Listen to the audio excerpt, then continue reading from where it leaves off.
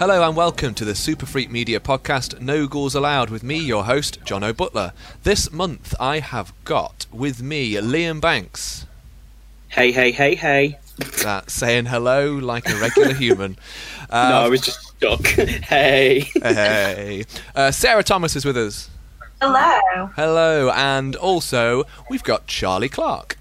Hello. Who this time is not on presenting duties. She's back on the panel. Thank for that. Well, it depends how badly you do on this episode, Jono, because she may get a promotion. She may get a promotion, she may. But she's also dropped an F-bomb already, so Yes. off she goes. Yeah, -1 point, Charlie. Negative Standard practice. one. It's a Charlie podcast. There's always going to be swearing. So in today's episode, we are going to be talking about our biggest horror disappointments. So the things that have really hacked us off about horror. It could be films that we've been looking forward to for a long time that have turned out to be absolute trash, or it could be something slightly different, like mine, which is kind of a trend in horror that is stressing me out. We're also probably going to have a Nick Cage corner special. What if he visits today? If he visits today, he's lurking in that corner. I can sense him. You can smell him. I can smell you. God. But yes, we will crack on with our disappointments. Liam, I've heard you've got some sort of list. So I'm thinking we should crack on with you. We should start with you. You can reel a few off and we can jump on the ones that we think, yeah, this grinds our gears. Okay. I think, yeah, these are kind of, I'd probably say, significant disappointments for me in the last, 10 years or so. A little bit, maybe longer. Okay. So you've not been holding a grudge or anything? This is like you've made a list over 10 years? Yeah, 100%. It's in, my notebook of just films never to watch again. That doesn't exist, but it does for the purpose of the podcast. So yeah, I don't know if you guys have treated it the same when you've looked for your disappointments, but mine mainly kind of revolve around I might have seen a trailer or marketing, or there's obviously something that we've seen that's built up hype for a film, and then when we've got to the theatre and seen it, we're just like, what was that? Because it wasn't the film that I thought it was going to be. So that's kind of what I've gone into it with in terms of my ideas of what a horror disappointment is. So the first one on my list goes back to 2011, and it's Paranormal Activity number 3. Now I've picked number 3 in particular because 80s. Obviously, I love the 80s. I really obviously enjoyed the hype around number 1. And number 2, I thought was actually better in many ways. They'd up the ante. I can remember that genuinely scared me when I saw that. And number 3 had this amazing trailer. Now, the thing that got me was the fact, other than the fact that it was utter shite, was just the fact that a lot of the stuff in the trailer actually wasn't in the film. And I can remember at the time there was a big thing about people being like, well, we've kind of gone into it expecting one thing and it really isn't that. So, I don't know. Bit sneaky of the studio, I think, to do that. Did you guys check that out? Yeah, I think it's an interesting thing that you've mentioned about things in the trailer not being in the film. It kind of works both ways, doesn't it? You could have that extreme, or you can have the extreme where they literally show everything in the trailer and the film is an utter disappointment. Absolutely. Because it's all been given away. But to not actually have sequences in the film that are in the trailer is just arsey, isn't it? That?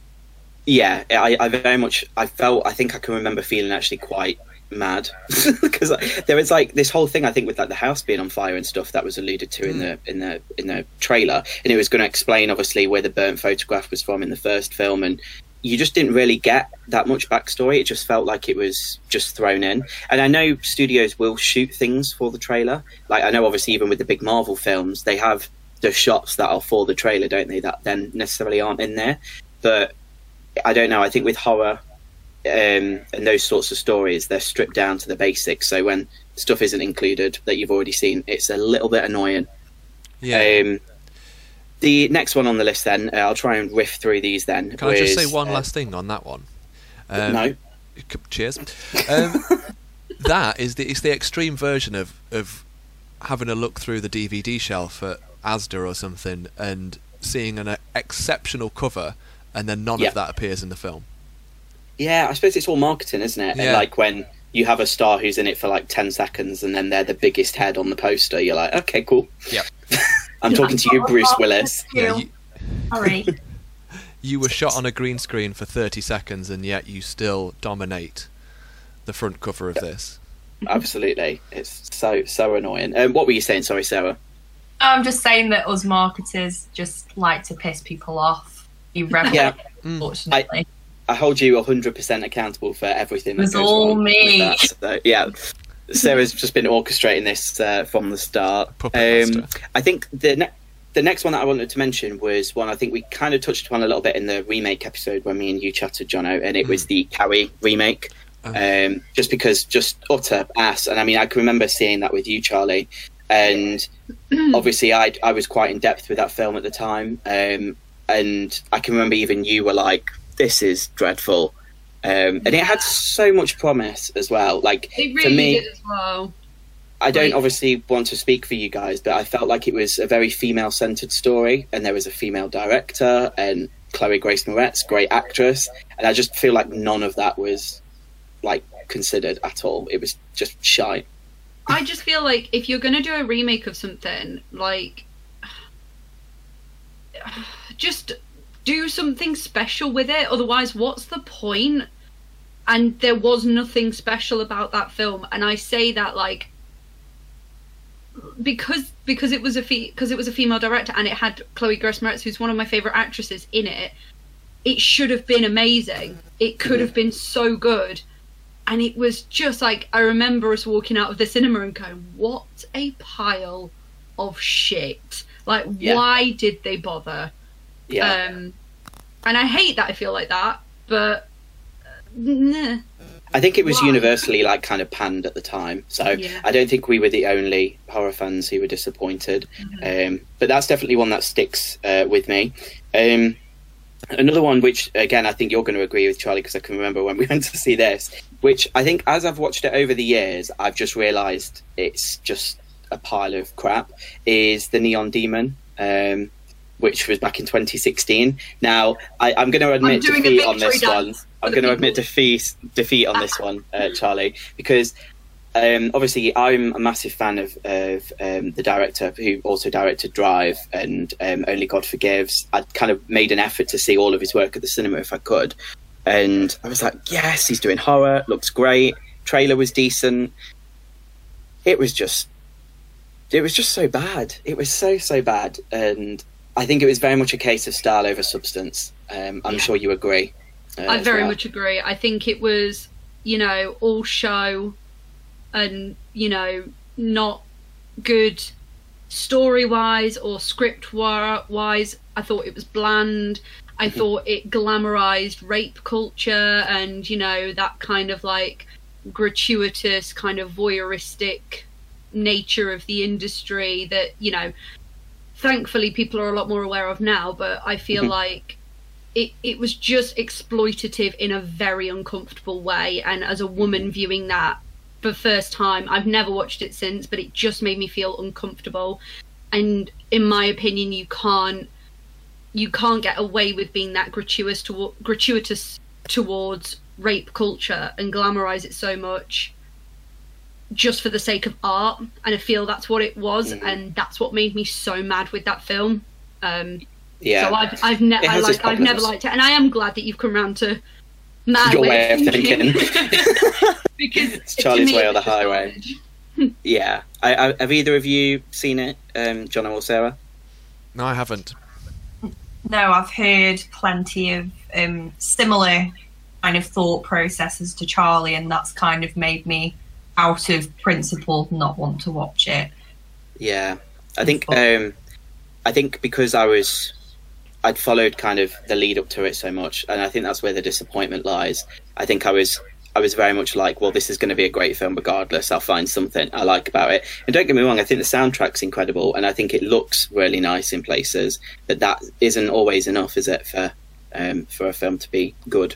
No, I think I think avoided the disappointment on this one because, as you say, people went to see it and then went, oh, no, it's panned. So I didn't see it, so I didn't get disappointed, which is quite nice. It's such Yeah. a disappointment when a director that you've got a lot of respect for and you're really excited to see what they do next Yeah. fails so horrendously on something that just shouldn't even be like a thing. Like the way in which like it was very much done for the male gaze, but in such an uncomfortable way. And I can't remember the year it was brought out. Liam, you'll tell me. It was 2016. Yeah, 2016. So, like, even I know we're 5 years ahead of that now, and things have changed a lot even in that 5 years around like the kind of Harvey Weinstein thing and all of that. But like, I just think like 2016. Like, how can you make that big of a I'm not going to say the F word, but a mess up around that subject matter? And I think that was the disappointing thing for me, because like you said, like he'd done Only God Forgives, he'd done so many good films before that. Yeah. To then come out with that was almost like, why have you done that? I think what as well I've kind of pondered through the years, sorry to obviously dwell on this one, but was the fact that his kind of stories before that had maybe been more male-centred, obviously with Ryan Gosling in the lead. And I don't think that the violence or the actions were any more extreme than what we'd seen in Drive or Only God Forgives. Because, I mean, they have some harrowing sequences in there as well, talking about the hammer in Drive and obviously the screwdriver in Only God Forgives. Or the icebreaker, sorry. I don't think it was that. I just think maybe it was uncomfortable because he kind of didn't really shift things too much for a female sensibility. And I'm not saying that it necessarily needs that, but at the same time, I do think if you're choosing to make a comment on the modelling industry and how it is male kind of misogynistic and male gaze and everything there, I don't think you can then also put rape and violence in it as well to hammer it home. I think it's a bit too much. But I don't know. That's that one. I think just to round off, obviously, my kind of list here, I also will say more recently, and I know we said this on the last episode, that I was looking forward to seeing it. I really didn't enjoy Godzilla vs. Kong all that much either, which is kind of horror adjacent, but yeah, I'm not the biggest of fans. Has anyone had a chance to check it out yet? We haven't watched it yet. It's on our list to watch. But I know I think it's divided a lot of people. I think people have either absolutely loved it, like I know our friend Dave Hastings absolutely loved it, but I think he was going to love it regardless. Shout out to Dave. But hey, Dave. Yeah, I know quite a few people that have gone, that was, I don't know, because, when you look at it on the face of it, like Rotten Tomatoes, the box office success, all of that, I mean, it's obviously being kind of held up as the most successful film to have been released during this whole COVID situation, which in my eyes, brilliant. That's great. But I don't think it's any better than Godzilla that we got in 2016 or King of the Monsters, which I believe we got in 2018. I just think, I don't know if it's because I don't really like Kong as a character. I think the human characters in this one were just garbage. They were really bad. And I don't even think Millie Bobby Brown was all that great in it either, who I obviously love in whatever she's in. But I don't know. There was just something about it that just didn't sit right with me, and I just thought it was a bit crap. So I was disappointed in the previous Godzilla film, the one that you mentioned, Liam. Was it King of the Monsters? King of the Monsters. Yeah, oh, wow, okay. I really didn't like that one. And from everything that I've heard from like friends who have seen the new one, Godzilla vs. Kong, is that it's trash, but they enjoyed it, but that was it. From like a superfluous, oh yeah, they're battering the absolute crap out of each other. Looks good. Yeah. But yeah, apart from that, meh. I think, when the fights get going, it's good. And I will say, I think kind of when we get to the Hong Kong set piece nearer towards the end, and there's obviously the ending of it and things there, it gets a whole lot better. But it's the shortest one out of the bunch of like kind of monster films we've got with Kong and Godzilla so far. But it felt like the longest to me, which I feel is a bit odd. Never a good sign, is it? So no, I don't know. I was a bit on the fence about that. I think a lot of people have enjoyed it, but unfortunately it was a disappointment for me there. But yeah, do you want me to talk about my big disappointment, like the one that literally pretty much broke me as a filmmaker, or do we want to rotate around the group again? I think what we'll do is I think we'll rotate. I think we'll go to. I think we'll skip onto Charlie for this one, and we'll see what Charlie's got to bring, and then we'll come back to you, Liam. Yeah, I need to save my energy. You're for this stewing one. a little bit on this one, and I don't want you to boil over too early. No. So Charlie, no, okay. what have you brought to the table for us? Oh, I have brought possibly one of the films that has just disappointed me more than most things in my life. Surprisingly, it's not the Nightmare on Elm Street remake. Although that was a close That's crazy. I think I've talked enough about my love for the original Nightmare on Elm Street and how You're much a Nightmare I on Elm hate Street the fan, remake. Charlie. Really? I was going to say, what? Just a little I bit. heard that. You like Nightmare on Elm Street? I do, but no, I'm not going to Wow. talk about the Nightmare remake because it's garbage and it doesn't deserve my breath or energy to speak about it. But what I am Wow. going to talk about is a film that, again, Liam, I think we went to see this one together, and I think you will agree with me because I think we've seen a lot through the years. We've been And through a lot through the years just- with films. Yeah, I feel like we could just feel each other next to each other, just go like the whole way through because it was just so friggin' terrible. It was Corin Hardy's 2018 contribution to the Conjuring universe, The Nun. See, I don't even like hearing Corin Hardy's name next to that film because I know he's so much better than that I film. know this is right. The things that made me so mad about this film was, one, Corin Hardy's name was attached to it. It should have been spectacular. Two, half the legwork. Sorry, Jono, you'll have to edit that out. Half the legwork had already been done in The Conjuring 2. I remember going to see The Conjuring 2 and Valak being established as a character and being absolutely terrified. To the point where I was running up the stairs again like a child in the dark when I was going to bed at night going, oh my god, it's going to be behind me. I hated it. It was horrible. Just the bit where the hands come around the frame and no, it was a big nope as a character, and it was so well established.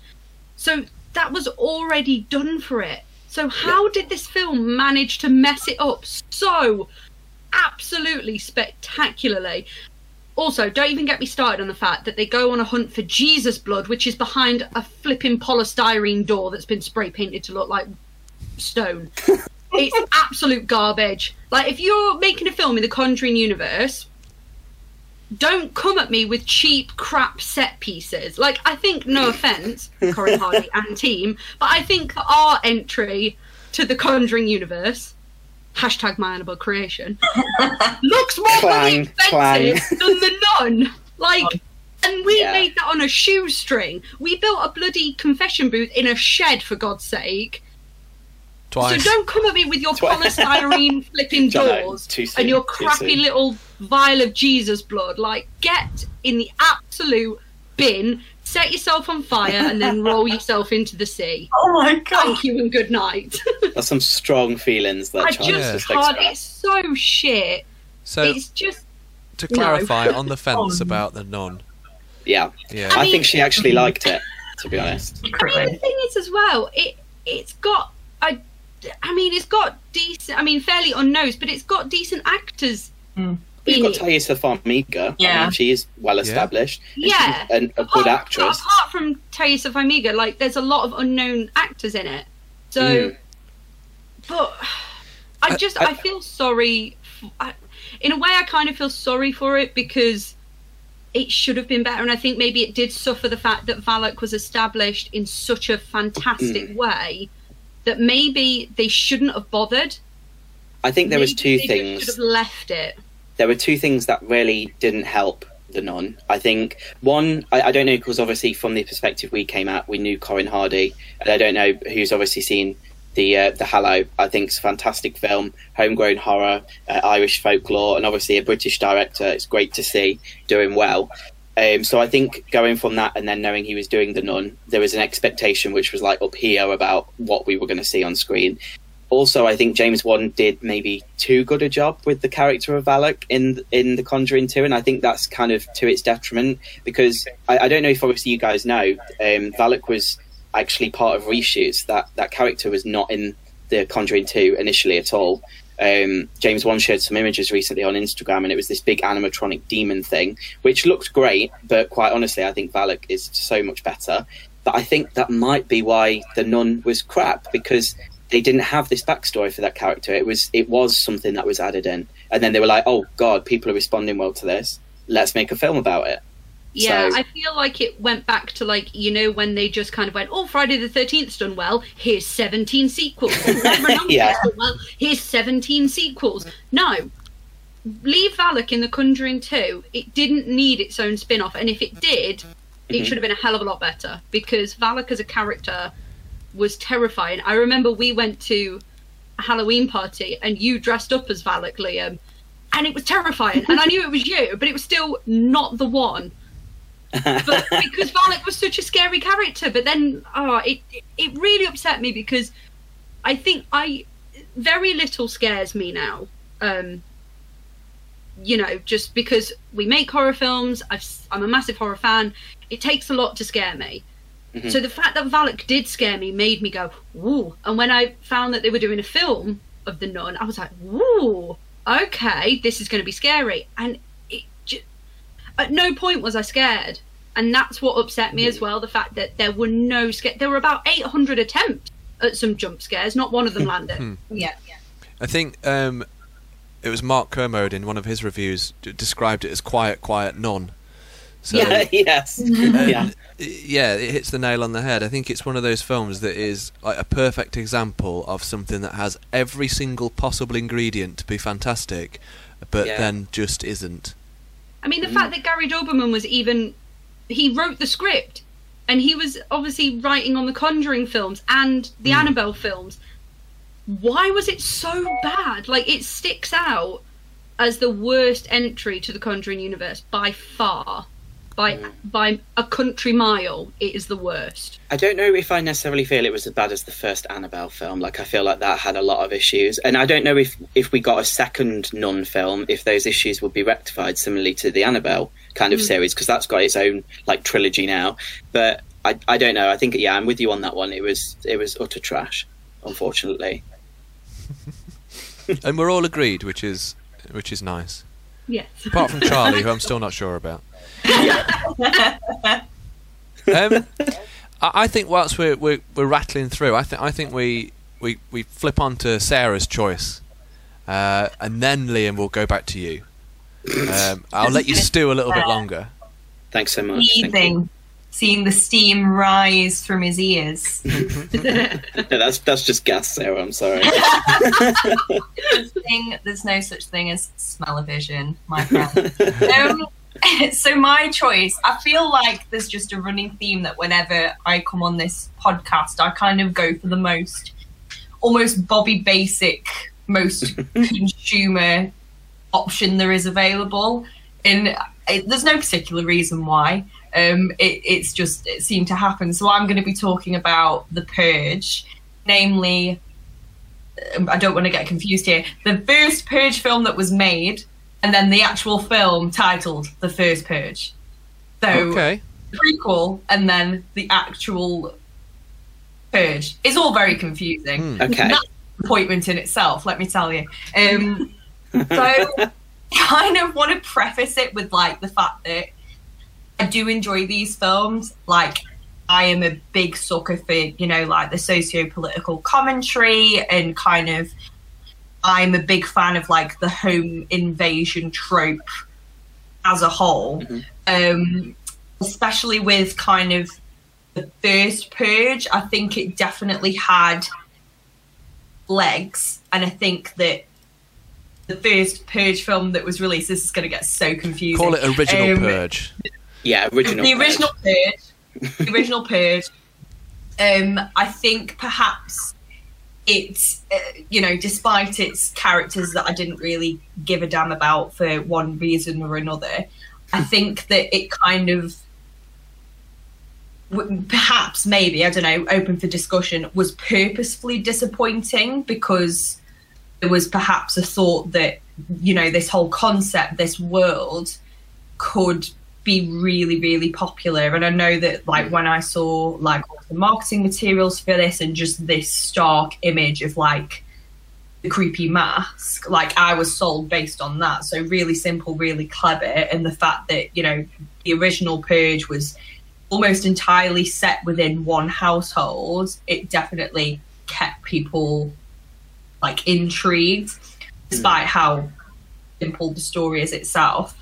But then, like, going to the first Purge, so obviously the prequel story, when we get to learn kind of experiment from the get-go, the new founding fathers and kind of their motivation, and the concept, deservedly so, was, I think it was like one of the lowest budget films to hit the top of the box office since like the late 80s, which is cool to know. But I just can't forgive the fancy packaging, and I thought I really, really wanted the first Purge to explore so much more than it actually did. As a theme, I feel like it tried to do too much too soon by focusing in on so many different characters and, okay, now we're going to take you to this person, and by the time you figured out what's going on there, you're going on to the next person, and you can't really emote or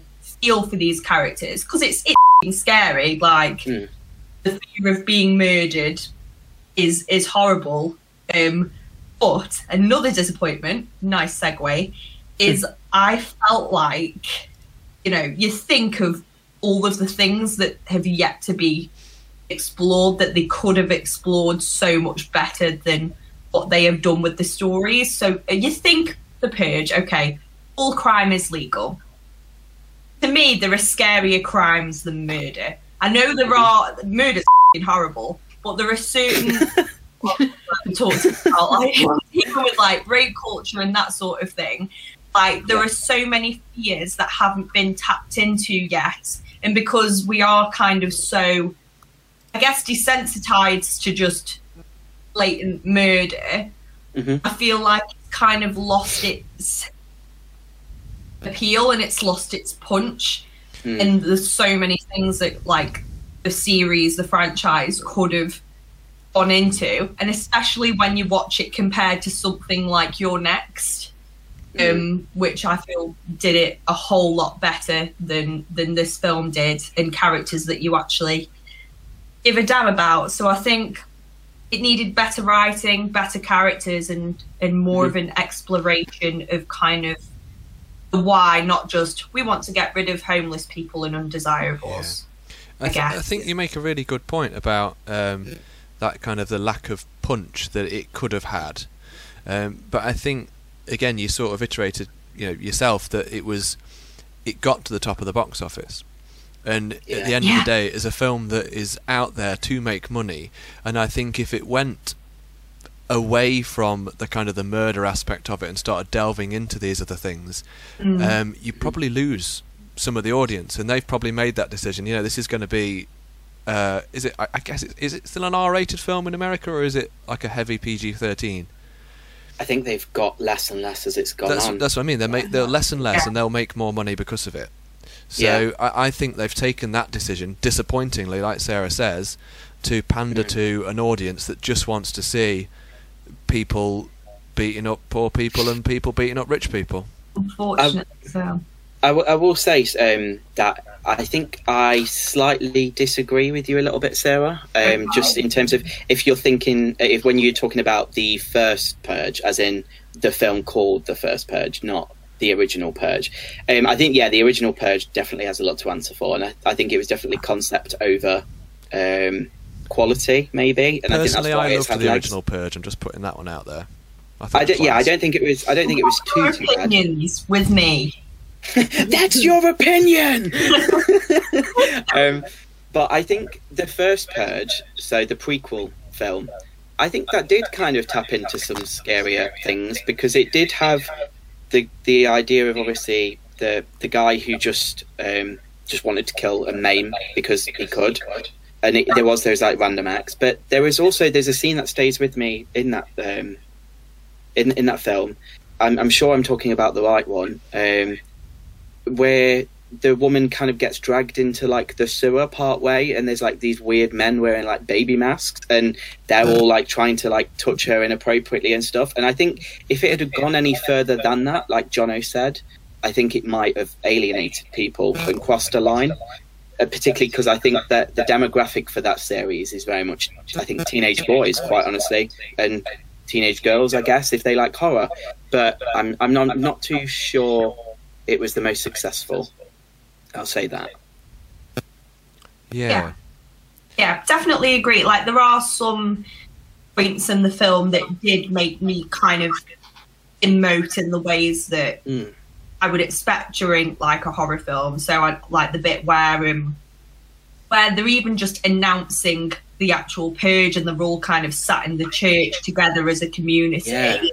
You've kind of got that knowing look in their eyes of like, you're going to get us. Religion is obviously quite a key hard hitter in this film as well.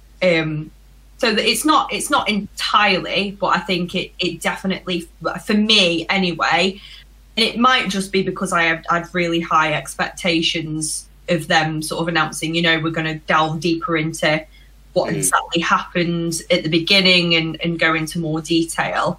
I guess I kind of just wanted more. I can't explain fully, and I guess that's kind of the job of being on the podcast, but it was missing something, but I'm not quite sure what. But I said that, and then they've now got a Netflix series, hasn't it?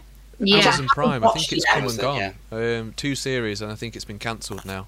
Yeah. You watched that though, didn't you, Jono? Yeah, I watched it, and I thought the first season was a little bit lacking, but then I really did enjoy the second season. I thought the second season had some real potential, but then obviously it didn't get the viewers. It's now been cancelled, unfortunately. But they were able to do what they couldn't do in the film, which is what Sarah was saying, where they had a lot of characters, but because it was a series, they were able to spend the time that they needed with the different characters, instead of just flitting over and going, well, we'll see them for 2 minutes, we'll see them for 2 minutes.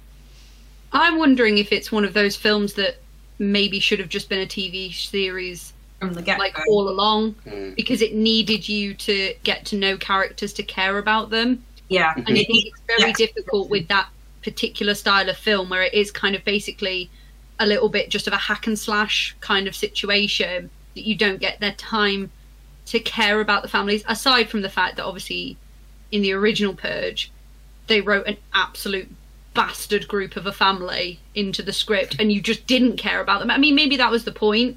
I think that was the charm of it, because they were very entitled characters, weren't they? Yeah. I think there was that kind of joy in seeing them being knocked down a level. That's what I liked about the first one. You didn't know who to root for. Exactly. In theory, you knew that you should be rooting for the people whose house was getting broken into, but at the same time, you were thinking, "Go on."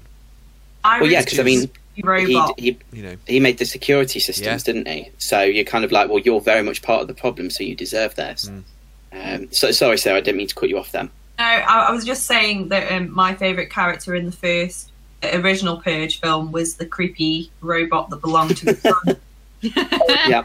And it wasn't so much the characters that I didn't like, it was the dialogue, I think, for me. It almost felt like they got these actors to just come in and go, just say whatever pops into your head and we'll just go with that. For me, it was kind of... because Lena Headey's in the first film. Yeah. And Ethan Hawke. And Hawke, yeah, as well. Yeah, Ethan Hawke. Two actors there that are good. I mean, I like Ethan Hawke, but like Lena Headey is on like... She's probably in my top 3 of actresses that I would love to work with. And she's such a good actor, and I always get disappointed when like really, really like top-notch actors get involved in films that like are just a little bit trashy, because I'm kind of like, why did you choose to do this? Yeah. I don't know. The same reason that we've had 8 Purge films. Yeah, it's the money, I think. It is a really strong premise, and it's definitely one that I would be interested in, you know, from a production point of view, was story sort of thing. And to be fair, she does get her comeuppance in like literally the last 10 minutes of the film, where she smashes that horrible Vince head on the table. Yeah. The only time where I'm like, yes, I support your action.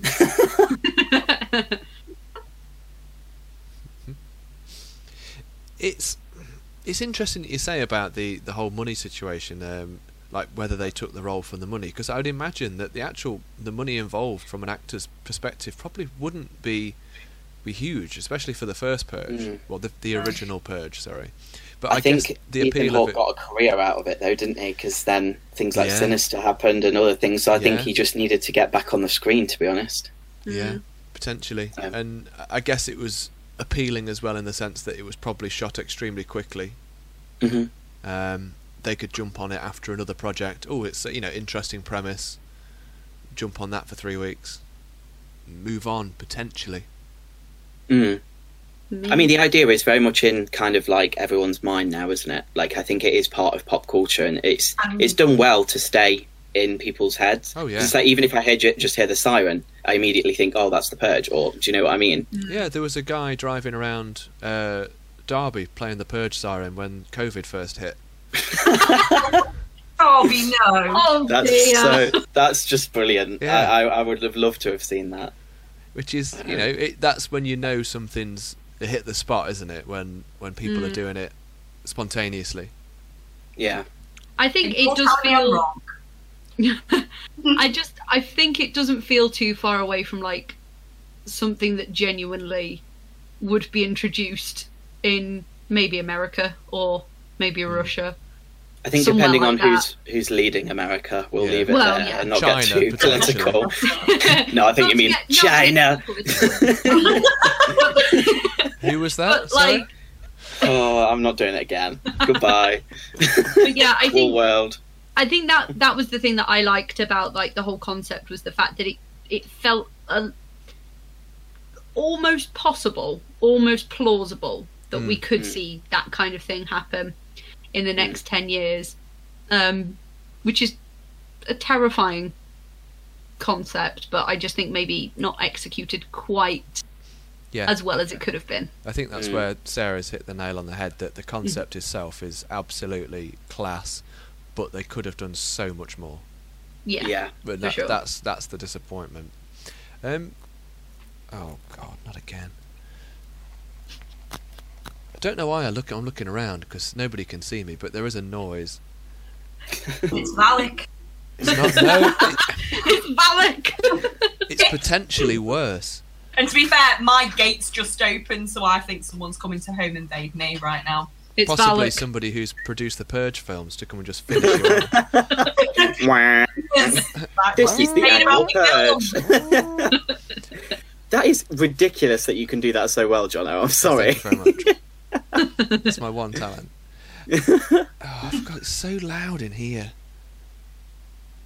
Yeah. Sorry guys, it's Nick Cage. He's just... Yeah, he's in the corner. I'm sorry. He's asked me to tell you a certain number of things. He wants me to let you know about all the roles that he turned down. Oh. Films that could have had Nicolas Cage in, and therefore, in my eyes, are huge disappointments because of it.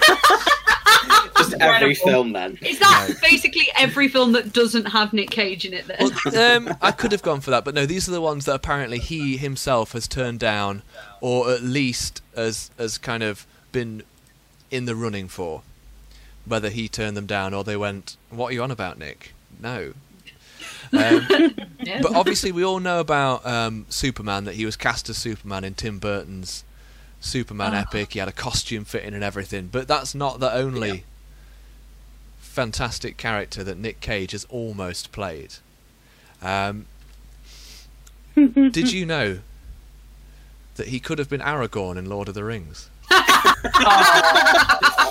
Do you know what? I feel like I've read this somewhere, and I don't know if it's because I know you that I know that information. I'm Jono. going to say, like, I think I knew this one, but that's because I'm, like, a massive Lord of the Rings nerd. I know a shocking amount of trivia to do with the Lord of the Rings film, so... But, yeah. No. I'm going to Would it test. just be not the orcs, not the orcs? Oh God, not the orcs. So, Viggo Mortensen wasn't originally Aragorn anyway, was he? Because who was it that turned... it was in place. I'm not going to lie. I don't know if this is just me, but did you guys really know much of Viggo Mortensen before he was Aragorn? Because I feel like No. that's kind of his thing. That was And that's where when I knew who he was. first knew of him. But he took over from Stuart Townsend, apparently, Oh, okay. right before filming began. Stuart Townsend of Queen of the Damned fame, Oh. Oh. amongst... But I other can't things. imagine anyone else in that role. No. So Apart from Nicolas Cage, Um, obviously. I can't Stuart fathom how that would have Townsend gone down. Yeah. was actually fired from Lord of the Rings Was he? Oh. a day before filming. Oh. Due to Yeah. Nicolas Cage's demands. No, apparently it was due to a contract breach. Oh. Ah. Oh. Oh, we do love some tea on the podcast. Yeah. Told you I knew a shocking amount of Thank you. Lord of the Did Rings. you just get that trivia. off the top of your head? That's crazy. Legend, Charlie. Thanks. The next film that Nicolas Cage was almost in, and again would have changed the film completely. So, I think you can all agree that in The Matrix, Keanu Reeves plays Neo in a way that it's a quiet performance. In a way, it's kind of one note, it's monotone, but it fits the character of Neo. Nicolas Cage was apparently up for the role.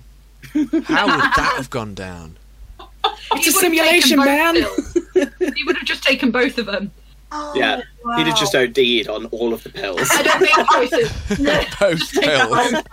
halfway through. The next one, this was a voice role that he turned down. Think of a character that Nicolas Cage could have played. Stuart Little. Not Stuart Little. Well, I mean, gosh. we definitely need to hear that 100%. A voice actor. Ooh. Oh yeah, it was a voice performance. So this is the kind of the star of this animated film Is it a kid's film? franchise. Yeah. Huge. Someone in Toy Story. No, not Pixar. Huge, probably the biggest Shrek. animated franchise. Yeah, Shrek. He was almost Shrek. 2 minutes. Nicolas Cage ago, as Shrek? It'd be No. class, wouldn't it? Oh, Oh. What are you doing? I just can't imagine him saying donkey, to be honest. It would be donkey. It'd just be very, very flat. Nick Cage's love, Nick Cage's life. Oh. He was also almost in Dumb and Dumber opposite Jim Carrey. That I could see. That you Yeah. see, that could have been interesting. That could work. That could have actually been better. Oh. Oh, Liam Banks. No. We love Jeff Daniels. Yeah.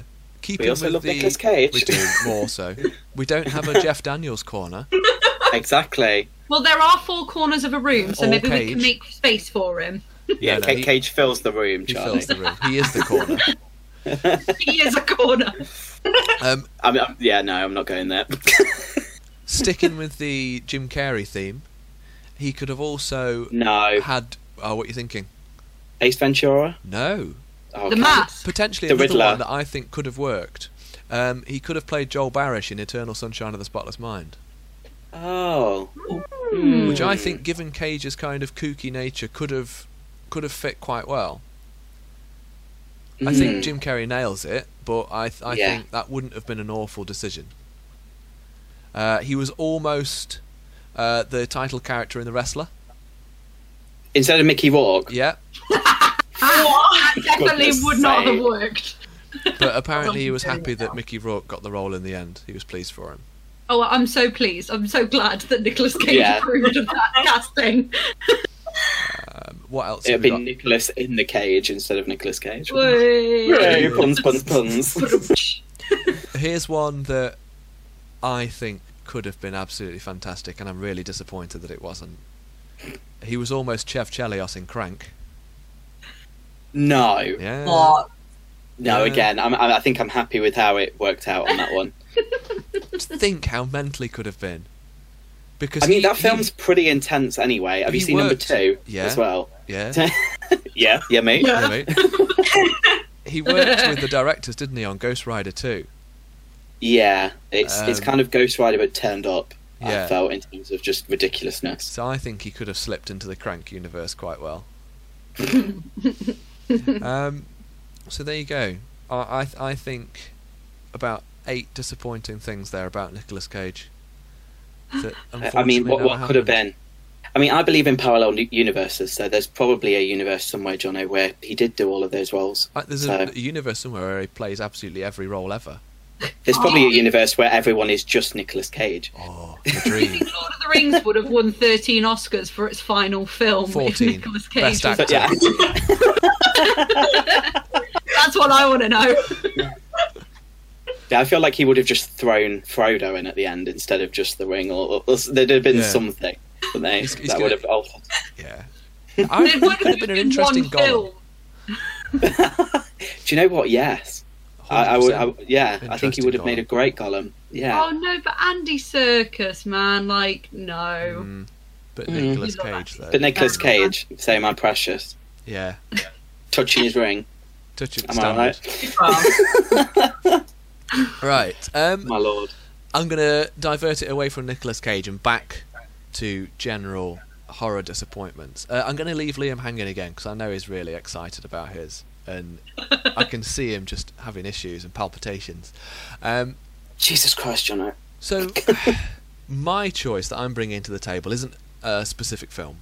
It's more kind of a trend in horror, and it's I guess it's just a trend in general, and that is the pointless horror remake. Okay. So, Charlie, no, not Charlie. Liam's touched on it with Carrie earlier on, film that both Liam and Charlie hated because it offered absolutely nothing new when it could have done. I want to go down a little bit of a slightly different route in the sense that the film that it's really annoyed me about is the film that we saw at Mayhem a couple of years ago, the One Cut of the Dead, Liam. Yeah. Which was absolutely class. Japanese film, low budget, zombie comedy horror about the making of a zombie film. It is pitch perfect. It's in Japanese, but I think that is part of its charm. It's that kind of otherness about it that you can tell it's very not British. It's got that Japanese sense of humour, but it just translated so well. The characters were quirky. The characters worked because to kind of a Western audience they were, for want of a better word, odd. A lot of them, and it kind of, you got that vibe from it. You went along with the ride, and everyone in that cinema was howling with laughter, and it kind of did it had a small run at the cinemas afterwards where it played places like the Quad or smaller cinemas around the country. And I remember I took a few people who normally wouldn't go and see foreign films, let alone kind of foreign like genre films. They wouldn't go and see that sort of film, but I said, no, look, you've got to come and see this because it is hilarious. Stick with it. It's fantastic. And everybody had the same experience. Thought it was class. And yet there's going to be an American remake. And it saddens me that instead of pushing the original and getting that out there to be seen, they're going to remake it in the English language, and it's just I can't see it offering anything new, and it saddens me. I think we know 100% it'll be not as good. Like, well, right off that's the bat. kind of like what a lot of Japanese remakes into like American audiences have done. Like, look at The Grudge, look at The Ring. Yeah. Are they as good as the original? No, they're not. It's funny you say that, because on this list that I had, one that I didn't mention earlier was the redo of The Grudge from 2020 as well. The because redo not only of the did we redo. not only did we get an English-American remake of the original Grudge, we then had kind of like a reimagining or a restart, or I don't know what they call it now. It's like a soft reboot, isn't it? In 2020. And again, absolute arse. It was just dreadful. But I know that Goodnight Mommy as well. I don't know if you guys have seen that, which I think is a Danish film. That's just been announced as being remade for English audiences with Naomi Watts in the title role. I did see that they were making it, but I haven't seen the original. Well, I only recently watched it, and again, there's nothing wrong with it. So just leave it. Watch it with the subtitles on. Like, it's really not that hard. I feel like the only reason they remake it is because people can't be asked to read some subtitles. Mm-hmm. Yeah. And it drains the soul out of the film, like the original. Mm-hmm. Just so what? You don't have to read some subtitles. Grow up, read the damn subtitles. I think that's what worked for One Cut of the Dead, wasn't it, Jono? It was like you said, it was because I think the sensibilities and the way people acted and stuff, it wasn't necessarily what we were used to, and that's what gave it that charm and made you kind of think, oh, okay, what's going on? So you didn't quite click to it all straight away. Exactly. And I don't know, I know what American comedies can be like sometimes, and I just know it's going to be awful in every sense of the word. And the thing is, it sort of happens, doesn't it, quite a lot when a sense of humour that is so sort of ingrained in one country's culture is then sort of twisted to fit into another one. So, for example, The In-Betweeners over here is very British.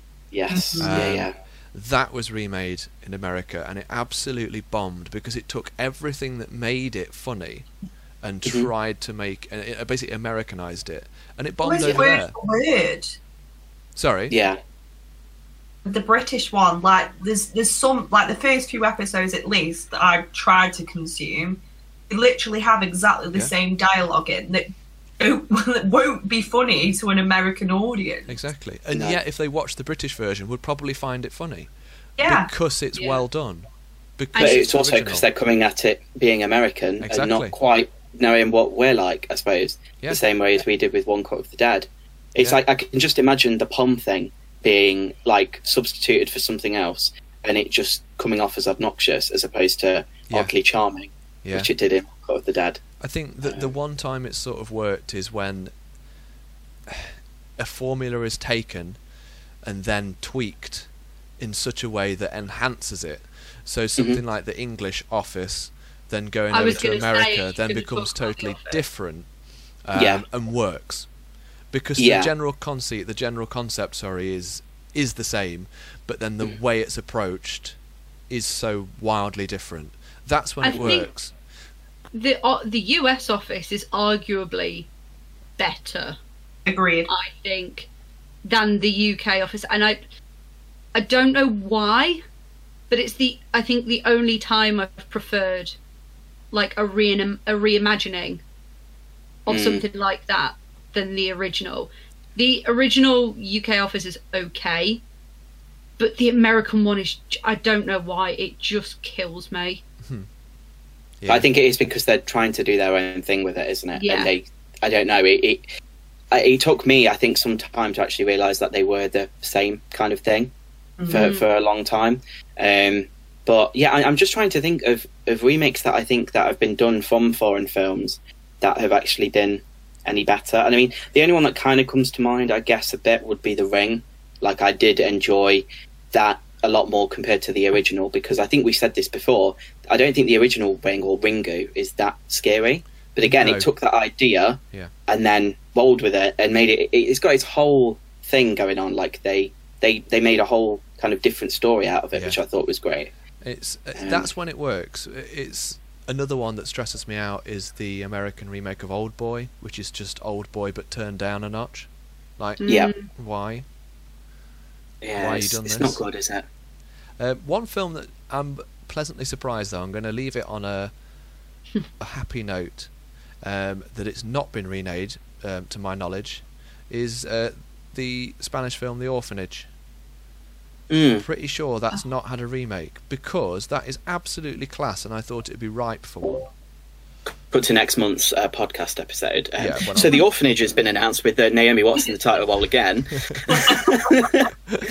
Does she just go around phone her agent and go, "Hi, okay, another remake from a Japanese film. Yep, I'm on it." Quite possibly. Like 100%, because I'm sure there is another one that she's done, which is a remake of something. Let me just have Funny Games. That was another foreign remake. That was Danish, wasn't it? Funny Games. Yeah. Originally. So she's done that. Ring. Now Cool. she's doing Goodnight Mommy. I mean, it's a career, isn't it? And I do like Naomi Watts. I'm not going to lie. I do think she's very, very good, but interesting. Yeah, it's a choice. Interesting. Talking about Choices. interesting choices, you've got an interesting choice, Liam. So yeah, I suppose this is where you need to have like the bleep on standby for all of I'm this just going section. to preface Liam talking about this film by saying that we went to see this together, and I remember the anger as we left the cinema. I think no one was safe. Everyone heard his opinion of the film. women and as we were leaving children the were cinema. running away as I left. I think you always used to know if I didn't like a film, if I was sat next to you and I'd like sigh really loudly, Oh, yeah, or I'd this- take this is- an this intake is- of breath. If you go to the cinema with Liam and you hear this noise, it means he's not enjoying it. If there's a long exhale of air from the nose, it means he hates this film and he thinks it's crap. Just so you're So, aware, yeah. Charlie, sorry, that noise didn't come through, so I'm going to put in my own ridiculous noise. Yeah, It's just gonna be, that's why I thought it's probably better to describe the noise as well as do it, just in Yeah. case. if you just hear Liam in the cinema make this noise, oh yeah, it means he does not like the film. Just you wait. I'm excited. But yeah, the film that I probably hold up as one of the biggest disappointments for me ever is from 2014, and it is The Babadook, aka Mr. Creek, because they're Australian obviously Mr. the Creek. same film. So, If you'd like to um, see our short version of the Babadook, please head to the Supreet Media YouTube channel. yeah, 100%. And we'll get into the meat of why it's basically the same film in just a moment. So, 2014, Jennifer Kent directed The Babadook. It's an Australian film, actually based off of a short film, which is hilarious because Mr. Creek's also a short film, so probably copied that as well. Her short film was called Monster and was made in 2005, so it took a good almost 10 years of gestation for her to make this shit. And quite honestly, I think, again, it's just a perfect example of where marketing was just way off with what actually the film was. Because I'm sure at the time I can remember seeing that like the trailer had broke records, everyone was watching it, sharing it. I can remember even people I knew who weren't that into film knew about the Babadook and were going to see it. It's basically sold as being like this terrifying experience with this monster, and it's just really not. It's really not. And I think that's where my disappointment came from, was the fact it just wasn't what I expected it to be at all. Do we think that's the fault of the film, though, or is that the fault of the marketing? Because I think the marketing's done its job. They've got the people to go and see the film. The filmmaker at this point probably hasn't got any say in what happens. I like the fact that they're keeping quiet. Don't blame the marketing team. I agree with you, Jono. I don't think I'm not blaming poor Jennifer Kent. At the end of the day, she's made a film that's been seen by millions of people, which is the dream at the end of the day, and that's great.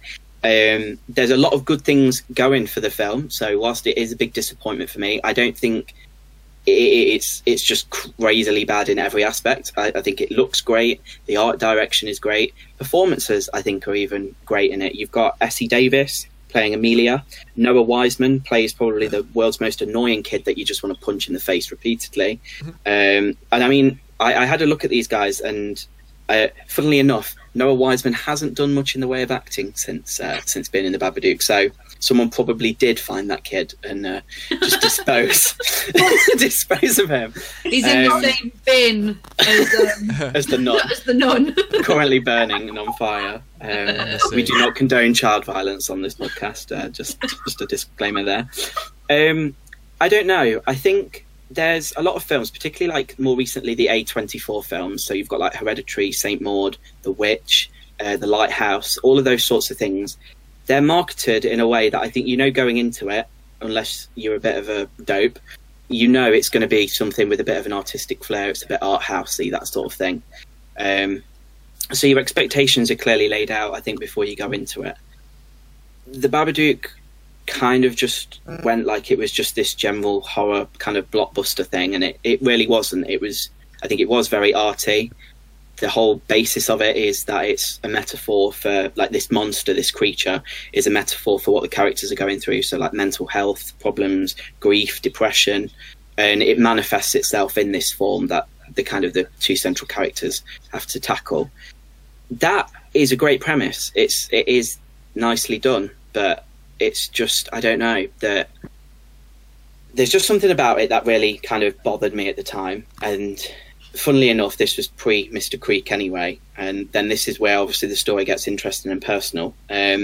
So we made a film called Mr. Creek, which it was part of our 1 Minute Nightmare series. We then entered it into the BBC competition called The Fear, and it was basically, the show's premise was that the audience would watch these short films, rank them, and then the director of Blair Witch would decide which one got developed into like a bigger film or a feature or things like that.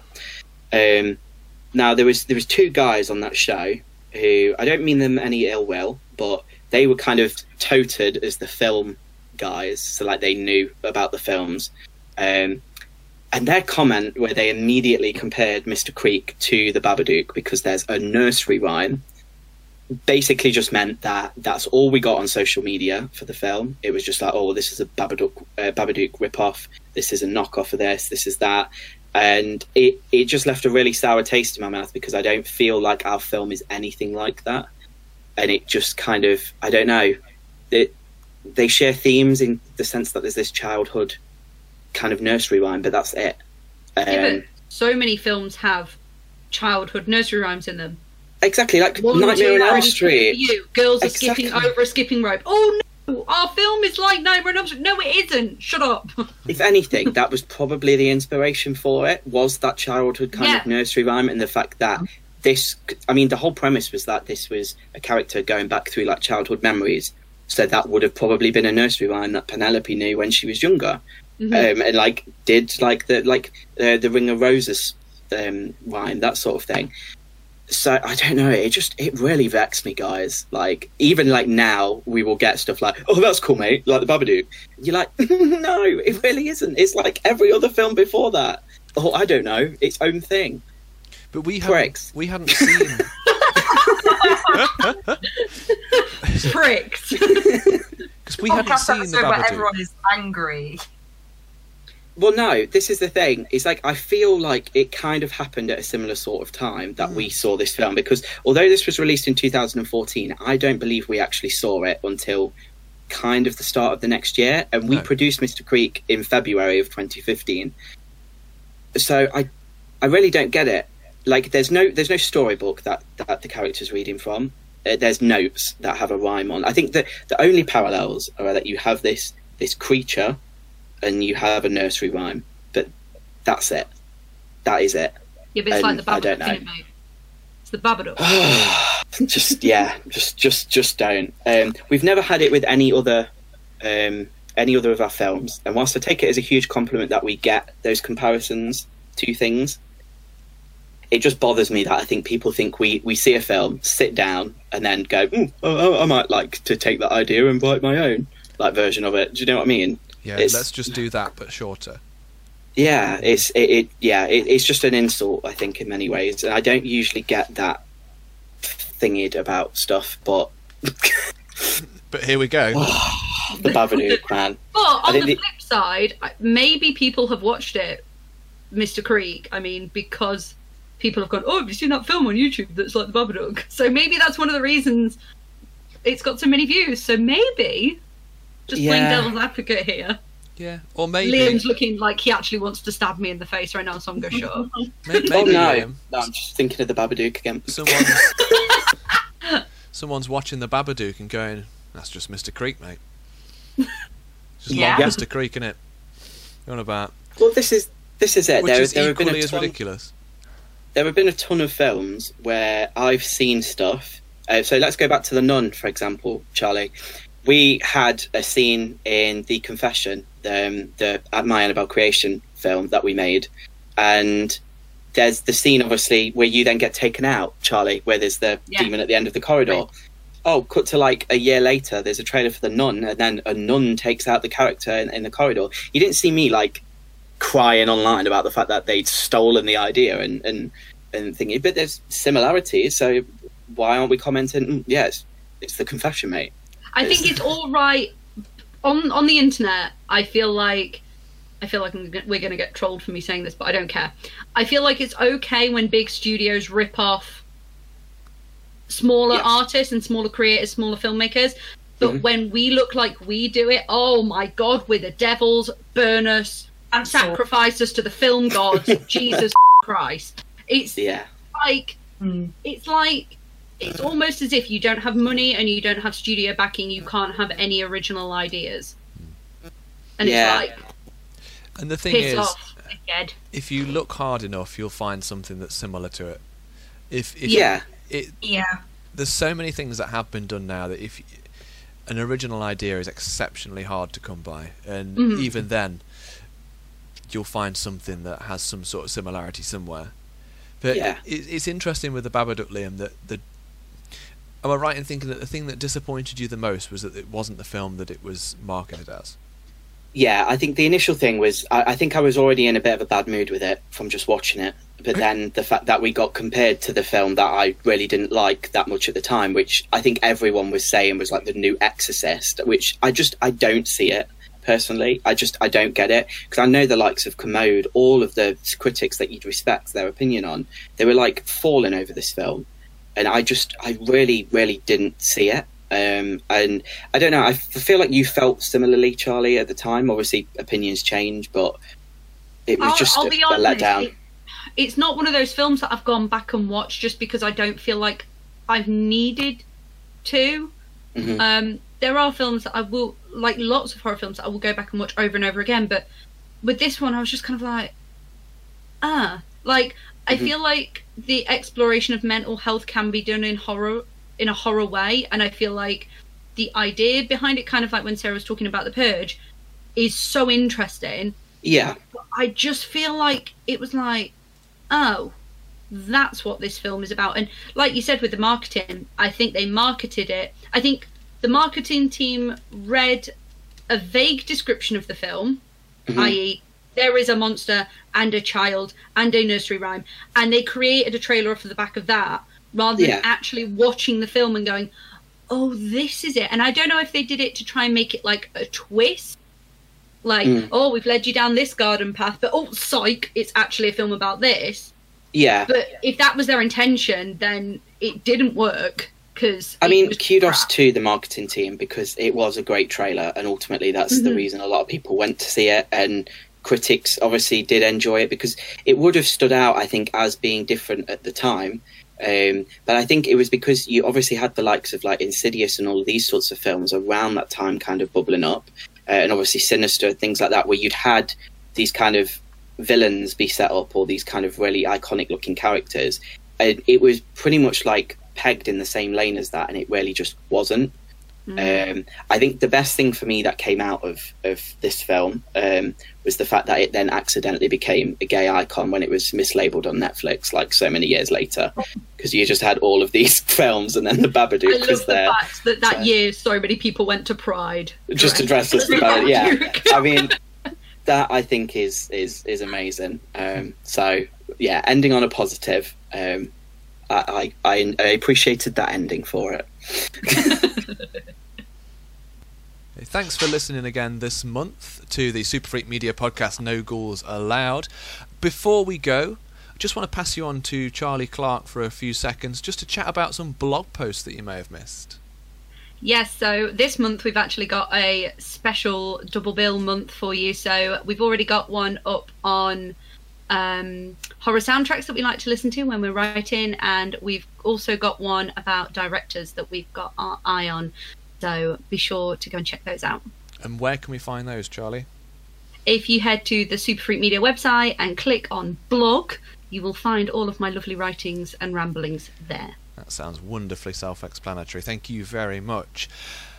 As always, if you'd like to enter the competition to win some Super Freak Media goodies, all you need to do is like the Instagram post that advertises this month's episode. As always, Thank you very much to my guests this time. We've had Charlie Clark, Thank you very much. Sarah Thomas, Thanking you. and Liam Banks. Thank you so much. Are you recovered now? I think I've got a lot out of my system on this podcast, so thank you for making this a safe space. I'm glad that this is going nowhere and no one's ever going to hear this. So thank you. It's not going on the internet at all. Nope. So with that, as always, keep it creepy and see you on the other side. Went for it. What was that?